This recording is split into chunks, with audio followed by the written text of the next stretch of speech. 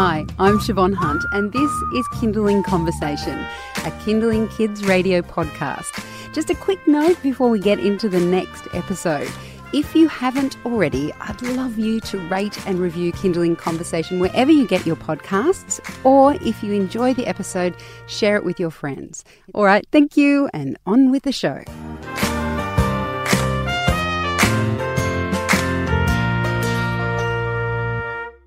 Today's helpline is a special for those who are bringing their second or third or first baby home. It's not like once you've done it the first time, it's all smooth sailing. And I know I was a big hot mess when I brought my son home.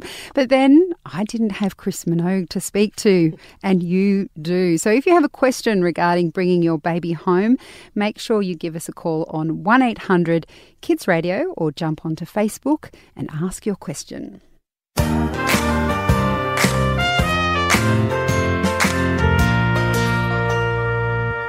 Today's Kindling Helpline is all about things pregnancy and birth, not just because this is, of course, Chris's area of expertise, but because Kindling Kids Radio has partnered with Babyology for the Babyology baby shower in Melbourne on Sunday, April 22nd. Chris will be one of the keynote speakers giving tips and guidance for those first few weeks with the amazing Rachel Coops as MC.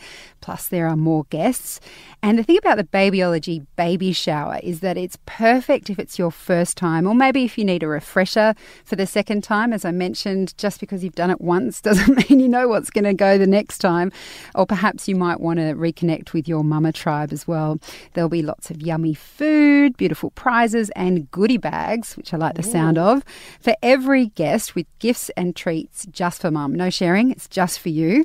And we'll pop a link in the comments on the Facebook Live. So if you're listening via the podcast or you're listening live on the radio, you just search for Kindling Kids Radio on Facebook and you will find that link. Hello, Chris. Hi. It's a bit exciting that you're going to be in Melbourne for that. I know, it sounds very good. Yes. So if you have a question for Chris, just give us a call now. It's 1800 Kids Radio. That's 1800 543 772. The text number is 0437 665 200, or you can leave your question in the comment section below if you're watching this on Facebook Live. First up, we have a question from Rachel in Melbourne. Hi, Rachel. How are you? Hi, Siobhan. Hi, Chris. I'm well, thank you. How are you? Good, thank you. So you are in the glorious position of having a toddler who is 2 and a newborn who's only 5 weeks. I do. That is hectic. Lots of juggling. Yes. Lots of juggling in our household at the moment. I can imagine. Yes. And my question is, I suppose I get nervous when my 2-year-old goes to touch the newborn, the 5-week-old baby. I'm worried that he might get a whack on the head or a poke in the eye or have a toy thrown at him. But at the same time, I don't want my toddler to get anxious about going to the baby, and I don't want to affect their bonding. So I've been trying to do lots of gentle touching and positive reinforcement, and I just want to check that I'm on the right track. You are on the right track, but there's some things we can do to aid the whole thing. So one thing is that babies themselves aren't as fragile as we think. So the miscellaneous truck that's going to hit his head at some stage in the first year, it'll be okay. So what you're along the right lines in that you're thinking you want to bring them together and be able to be left or be in a room together. So the first thing I would do is take the curiosity out of the 2-year-old and put your 5-week on the floor and lay beside him, like a little distance away from him. And then ask the 2-year-old about the baby's feet and the baby's hands and where's his hair, and touch his ears, and actually take the curiosity out of the baby. Because I think we spend lots of time saying no, don't, and touch in gentle ways. And the 2-year-old goes, well, what is it? So I think that's the first thing, is when you have the chance, get on the floor with them. And even engage your 2-year-old and leave the baby not far away from you, so that if anything happens, it's possibly an accident. Accidentally dropped something, accidentally, touched him, or whatever the thing is that feels not in the norm. So I just be around. And then the second thing I would do is create a safe space for the baby. So you might have a porta-cot, and you might put it in the corner of the room so that if you need to go to the bathroom or you need to go into the kitchen, it's out of the sight line of the children.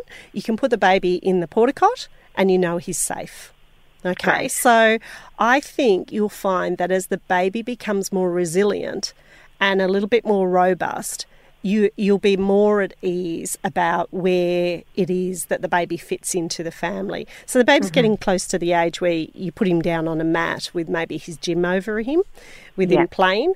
And in that case, what happens is most 2-year-olds want to get under the gym with them, because when the baby's under the gym, everyone goes, oh, isn't it cute? And so the Yes, 2-year-old we're getting thinks, yeah, I need to get in there too. So if it's not intentional, I would just move the baby over a little bit and let them have a play under there. And then other times you say, well, this is the baby's turn to play under there and you can have a turn later. So whereas a lot of people go, no, get out of there, I actually just move the baby over and say, oh, can you play with him for a little bit under that gym? But just tell mummy if you need to move. So the more you can normalise the behaviour, the better that relationship will grow, okay? And look at a lot of the things that he does as unintentional. They're accidental. Okay, great. Thank you, Chris. That's a Appreciate your pleasure. help. Good luck, Rachel. Thanks, Siobhan. See you later. Bye-bye. You're listening to a very special Kindling Helpline today with Mother Craft nurse Chris Minogue. We are talking about bringing baby home, and as I mentioned earlier, when I brought my second child home, I had no idea. And sometimes I tell Chris how I used to get them to sleep, and she just laughs at me. Yeah. I wish I'd had you then. But actually, before we get to the next one, can I just say the one thing that I didn't have with my daughter that was the bomb when I had my second child, and I can't believe I never used it with the first, was a bouncer. Yeah. I used the bouncer so much, and I just... The things you're learning. The things I learned, and you know the weirdest thing about it was like, oh, this is how you have a shower. Yeah. You put them in the silly bouncer me. and either take them into the shower or you put them at the doorway first. Yeah, and I just put him in the bouncer. I had a shower. How ridiculous. Even Why the did I not noise of know the that? shower is very soothing to a baby. That's awesome. Anyway, sorry, I just had to share that in case you've Loads never of had that. tips. This question comes from Karishma. Yep. She says, hi there. Is it normal for a 4-week-old to be awake and unsettled between feed, bath, feed until midnight? Yes, Karishma, it is very common for a 4-week-old to still be unsettled in that early evening bit between 6 and 7 o'clock at night and, say, 10 to 12 o'clock at night. They often cluster feed, but that feed, bath, feed rhythm that you've put into place will start working, but it doesn't normally start working till around 6 weeks. So although you're doing it, we wouldn't expect it to necessarily work, and I would expect that the baby would have that unsettled period in that sort of early evening and then settles down. It will get shorter as they get closer to 6 weeks, and that feed, bath, feed I usually start at 6 weeks, and then it starts to work in helping the baby to lengthen their sleep. Okay, good luck with that, Karishma. And our next question comes from Sally. I wonder which Sally this could be. What baby clothes and essentials do I need for the first few months? She's got 2 questions here. And also, how many times does a newborn feed in an average day, night, and how long is each breastfeed? Bub is due in early May. And I made that joke because Sally here at work is pregnant and expecting in May. But she's allowed to ask questions too. She is. So the first thing I'd start with is how many feeds. So a baby in the very early weeks of coming home, they will feed anywhere from 2.5 hours to 4 hours from the previous feed. So you're getting anywhere between 6 and 10 feeds in 24 hours, and it's a period of time where our baby leads. So our baby's feed predicts when the next feed will be. So if I fed at 9 o'clock and the baby's asleep by 10, then that baby could feed anywhere between 11:30 and 1. Okay, so the baby's leading, and we feed around the clock, so they have as many feeds at night as they have in the day. So we're in this period where we're continuously, you will remember, continuously day and night you're feeding as often as and frequently as you do. So I think once your mindset hits that mark that that's what's going to happen, we cope much better than the expectation that a baby's going to feed every 4 hours and sleep endlessly in between, because the reality of that doesn't happen. Before we move on to the clothes, I know that sometimes people don't understand what it means to demand feed a baby. So, that's a That's a different... So there's two versions of demand feed. One is every time the baby makes a sound, it means the baby needs a feed, but that's not understanding baby cue signs properly. So that baby might get fed every hour and a half to 2.5 to 3.5 to 4.5 hours. Whereas what we're talking about is reasonable behaviour, that if you've fed well, a baby should be able to last about 2.5 hours to 4 hours from the beginning of the previous feed, which is a nice little pattern to have in your head when bringing a new baby home. The length of the feeds could be anything from 20 minutes through to an hour. Okay, so if it was your second baby, it might be shorter. If it's your first baby, it might be a bit longer. So your body and your baby, the two of you need to get into sync, as you would remember, and those feeds can really vary. As long as you're offering a full feed, whether it be bottle or breast, that's the main thing at this point, that we fully feed and then they have a sleep in these very early weeks of bringing a baby home. And given that I've made the assumption this is a Sally we know and it's her first baby to bring home, do you have any advice for setting out your house or apartment for that kind of feeding? Where to feed. Yes. So some people will say to me, I'm just feeding in the nursery. They've bought the beautiful, glorious nursing chair. But the reality is you could be up for an hour every time. So I think you need to sit somewhere really comfortable. You need to take the cues from the nursing staff that help you establish feeding. They'll help you get into a good position for feeding the baby, and then you need to mimic that at home.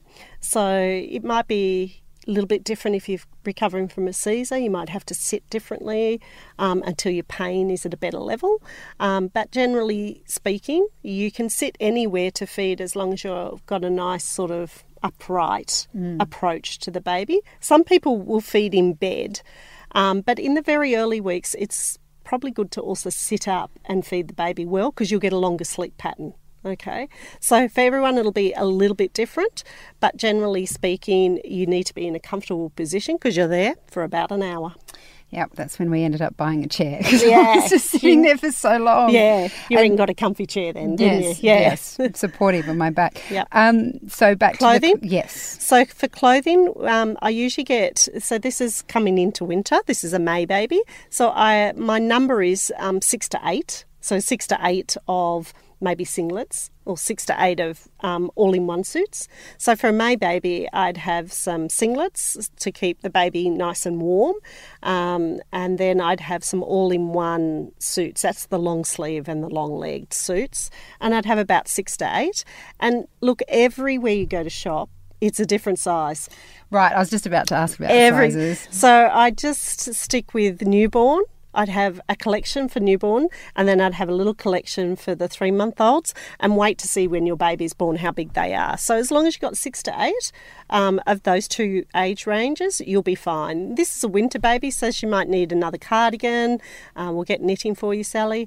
She'll need a cardigan and maybe a hat to take the baby out with, and 6 to 8 wraps to wrap the baby to help the baby sleep. So that's the very essentials. That's staying at home and we're okay.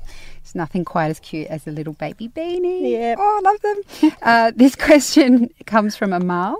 I've been given a bassinet to go in the bed with me and my partner for our newborn. Are they really safe? It does have a pretty sturdy frame.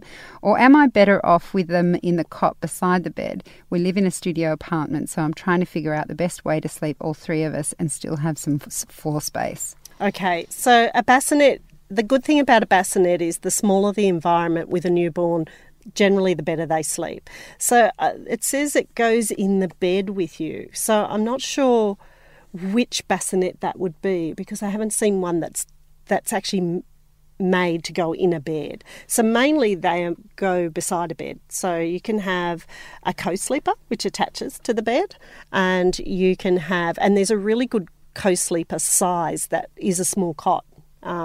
So have a look around for a co-sleeper, but I haven't actually seen one that's actually made for going into a bed. So I'm a bit unsure about which one she may be thinking of there. But a bassinet's good for a newborn because it's a small environment and keeps them warm, and then later on moving to a cot when the baby grows out of the bassinet that you've chosen. There's a market in that, I reckon. Yeah. It's for small places. Yeah, that's right. And she says here she's been given a bassinet. So my advice to that would be always put a new mattress into a bassinet that's borrowed, because that previous baby may have, vomited on that mattress, and they may have even, wet through and leaked through. So if you're borrowing a bassinet or a cot, always buy a new mattress that fits the cot properly. Yep. All right. Good luck with that, Amal. This is Kinderling Helpline on Kinderling Conversation with Mothercraft nurse Chris Minogue. I'm Siobhan Hunt. Today is a special helpline where we're taking questions specifically about pregnancy and newborn. So and it doesn't have to be your first. It could be your second or your third. God knows by the time my second came around, I'd forgotten everything from the first. And those first few weeks can feel overwhelming regardless which child it is. And so Chris is here to help you out. She also has a book called Bringing Baby Home, where she's got tips for the first weeks and months of a baby's life. But if you'd like to ask your questions now, you can call us on 1800 Kids Radio, or you can pop your question underneath the Facebook Live, which you just search for us on Facebook. I should also mention, in case you're interested, that Chris is going to be at a very special baby shower that Kinderling Kids Radio are hosting along with Babyology. We're partnering with them, I should say, in Melbourne on the Sunday, the April the 22nd. Chris is one of the keynote speakers, and the gorgeous Rachel Coops is the MC. So there's lots of great things going along with that. So if you're in Melbourne and you think you might like to have a baby shower, there's a gift bag and everything. It's very exciting with stuff all just for you. And I'm just finding the next question, which comes from Antonella. Antonella is expecting her first baby and feeling overwhelmed with anxiety. Understand that. I'm due in just under 10 weeks, and to be frank, I'm beginning to freak out in capitals. Totally get it. This is my first baby, and both my sisters had a really tough time with their firsts. Both ended up being long labours. One was 58 hours. Holy moly. Oh, my Lord. And both had to be emergency C-sections by the end of it. Do you have any tips on preparing myself for those scenarios? I'm trying to approach it bravely, but the idea of everything going wrong just sends me into a panic spiral. Any advice you can give would be so helpful. I just keep working myself up. How do I prepare? Oh, Antonella, I feel for you. I was terrified for my labour. I think that lots of people would go through periods where they think, whoa, what's going to happen next? And I think the thing about this is it's easy for people to say not to get overwhelmed about it, but you've got two experiences of your sisters where it hasn't gone to the way that they've planned it. I think you need to get someone that you really trust to talk to. So whether that's you're through the midwives clinic, and so it's that particular midwife, whether it's an obstetrician, you start talking to the obstetrician. And there's some great organisations that really help out with this, like Gidget, who talk to mums about what to expect and what might happen after a baby's born. So the first thing is to take a little breath, to write down what's overwhelming you, and to get small pieces of information that you can digest, then to move on. Okay, so in this case, because you haven't had the baby and it's about the delivery, I'd be talking to the midwife or I'd be talking to the obstetrician and letting them help you go through all of those concerns. And it's okay to ask the questions. So I think that you have two valid questions here about your sisters, and you may want to sit down and say, well, this is what happened to them. How can we prevent that for me? Or how can I use other strategies to get through those windows? So I think you've got 10 weeks. So finding that someone you can talk to, I think, is going to help you out here. And speaking as someone who has had two babies and was terrified each time before my labours, what Chris is talking about with the midwives, I went through a group practice, so I knew my midwives quite well, but they're there just for you. They only care about you. I mean, they care about the baby, of course, but they're there to make sure that you have a good experience birthing your child. Yeah, that's right. And also to prepare you if it's not going to, so they're going to, it's good to talk about these things. Don't think that everyone's sitting there and breathing through for 12 hours and delivering a baby. I think it's good to say, this is what happened to my sisters, and it is concerning to me. And I think then they can also answer that back honestly to you. Yeah, and good luck, Antonella. Yeah. Please, hopefully you'll get in touch after you've had your baby, because as scary as it is, there is nothing like holding that new baby in your arms. And it's a cute I had no idea I would be so in love with my child. Even through that terror, I wasn't thinking about that at all. So just if you can remember that there is something so delightful waiting for you at the end of all of that. I wish I had have known beforehand. It sounds silly, but it did in the end. I was lots like, of babies beforehand. Yes, gets those hormones going. Our next question is from Eleanor. She says, I've brought my third bub home in the last month and honestly, I'm at a loss. I breastfed my first two without a trouble, but the third is such a struggle. She won't latch on at all and I'm left feeding her from a bottle, which she has no trouble with, and spending all hours of the day expressing. I feel so defeated by it. Should I keep trying with the boob? Look, I think it's very individual for everyone. So I think that's the first thing that could be said. But you fed two babies successfully. So I wonder whether this is also about the juggle. You know, you've got two other little ones. You've got a little baby that needs your time and attention to be able to feed. And it's about who needs what from you and how. In the physical sense of the attachment and getting the baby to feed, I think contacting your local area early childhood nurse and maybe going to a breastfeeding clinic is really going to help you to be able to get off this expressing and get on to attachment of the baby. And not knowing the details of why she's not feeding, I mean, there's a gamut of things that I could tell you to do. But I think in this case, a couple of visits to either the breastfeeding clinic or the early childhood centre may get her back on track for breastfeeding, because you probably realise that in the long term, the feeding gets easier and quicker, and it would work with 3 children.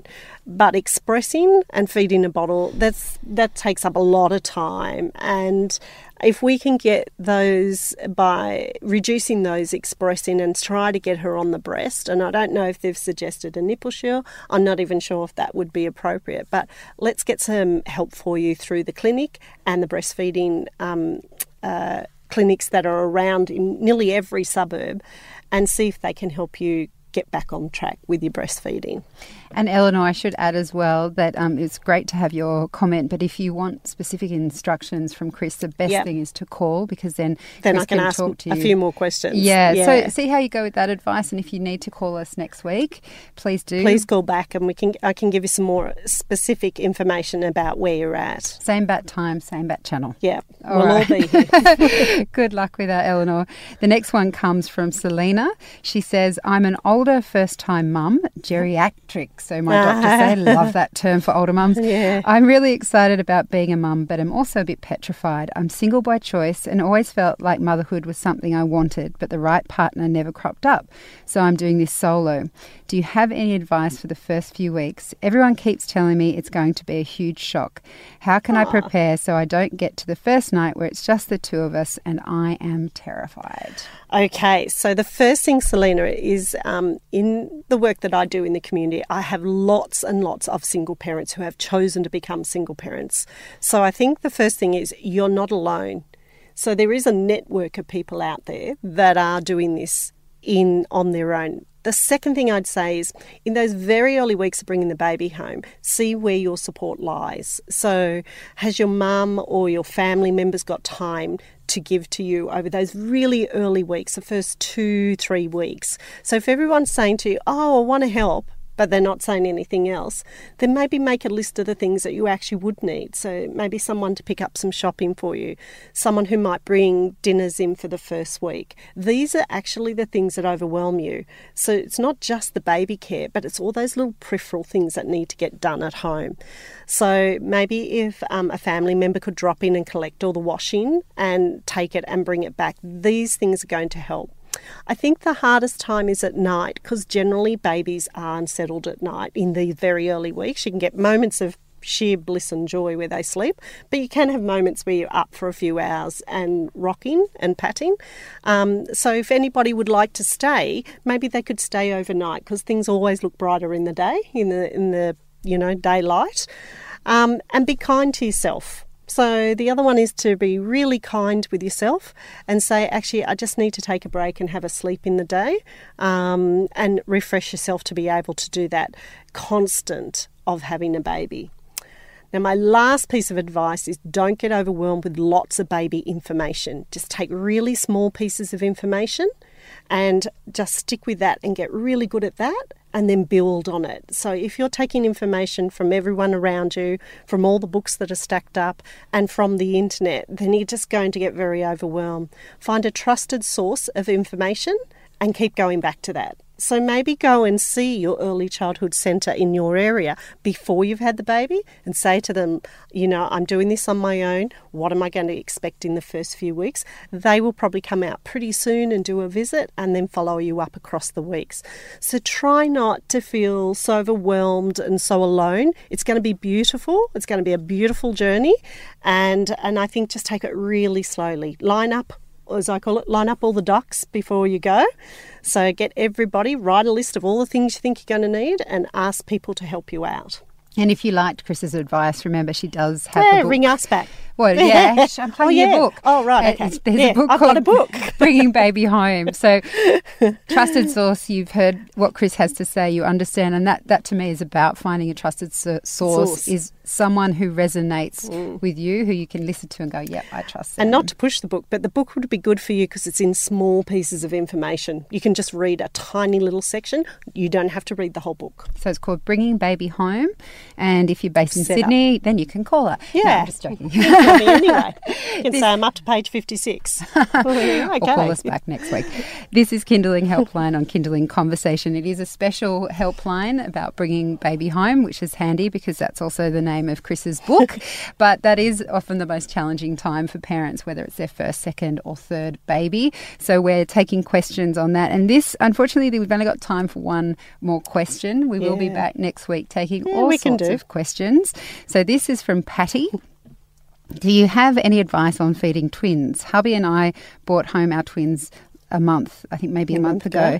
Both have incredibly different feeding times and I'm not getting any sleep. Plus, one is such a greedy guts and the other just not interested at all. It's not just that I'm having to constantly rotate them so that I don't get backed up, but also I'm worried that the one who isn't interested just isn't getting enough food. Should I try to feed them separately and just become like a milk factory 24/7 or push through with trying to get them both at the same time? Hubby is still home for another few weeks, so is there something he can be doing to help? He feels a bit useless with it all. Oh, Patty. First thing is, if you could ring next week, we could give you some great advice, but I'll give you my basics. I do a lot of care and help and support and advice with twins. So there's a formula and it works. But in this case, not knowing your background, I'm not sure how prim they are and their size, the general rule is that we would try and feed them together because it's the only way you're going to cut down on the level of work that you're doing. And you're probably at this rate not getting enough rest to get a good system going. So it sounds like they're a month old. So I think at the minimum they should be able to go at least 3 hours in the day between feeds. So you might have to juggle one baby up to the 3 hours and you might have to wake one as well. Now I'm going to give you my piece of advice. The idea is to get to feeding them together. There's another thing called the feeding window that I use. So say you're very baby who wants to feed a lot can get to 3 hours, but then you've got your sleepy baby. So you get to 10 o'clock and it's been 3 hours and you feed that hungry baby first. And then straight after you've fed her, you pick the second baby up and feed her straight after. So you're feeding in the same window. You're not letting the gap get too far apart. So if you're fed at 7 in the morning and baby A is up at 10 in the morning, you can feed baby A and then you have to feed the second baby straight after. So it'll still take an hour, but you've devoted the time to the first baby and the second baby. That'll give you confidence that they're feeding better. So one's actually gone 3 hours, one's gone 3.5. But you don't let the gap get any wider than that because otherwise you're going to be feeding chaotically all through the day and the night. And then eventually what we'll do is bring them together. So usually the sleepy baby wakes up somewhere between 3 weeks and 6 weeks. So you're getting closer to that time frame where they're going to wake up together and you'll be able to feed them together. But if you can give us a call, I can give you a lot more help. All right, Patty. Well, good luck with that. And as Chris said, call us next week if you have more questions. Yeah. Thank you, everyone, for the questions that you've put up today or called in or left a message. Chris, thank you so much for your time today. It's a pleasure. So, as we mentioned, Chris will be back next week. There is, of course, the Kindling Conversation podcast where you'll find lots more helplines where Chris may have answered one of the questions that you may have had today that we didn't get to, or you might just want to go through it and see the other advice that she has given. But if you'd like to reach out during the week, you can text us on 0437 665 200 or email conversation@kindling.com.au.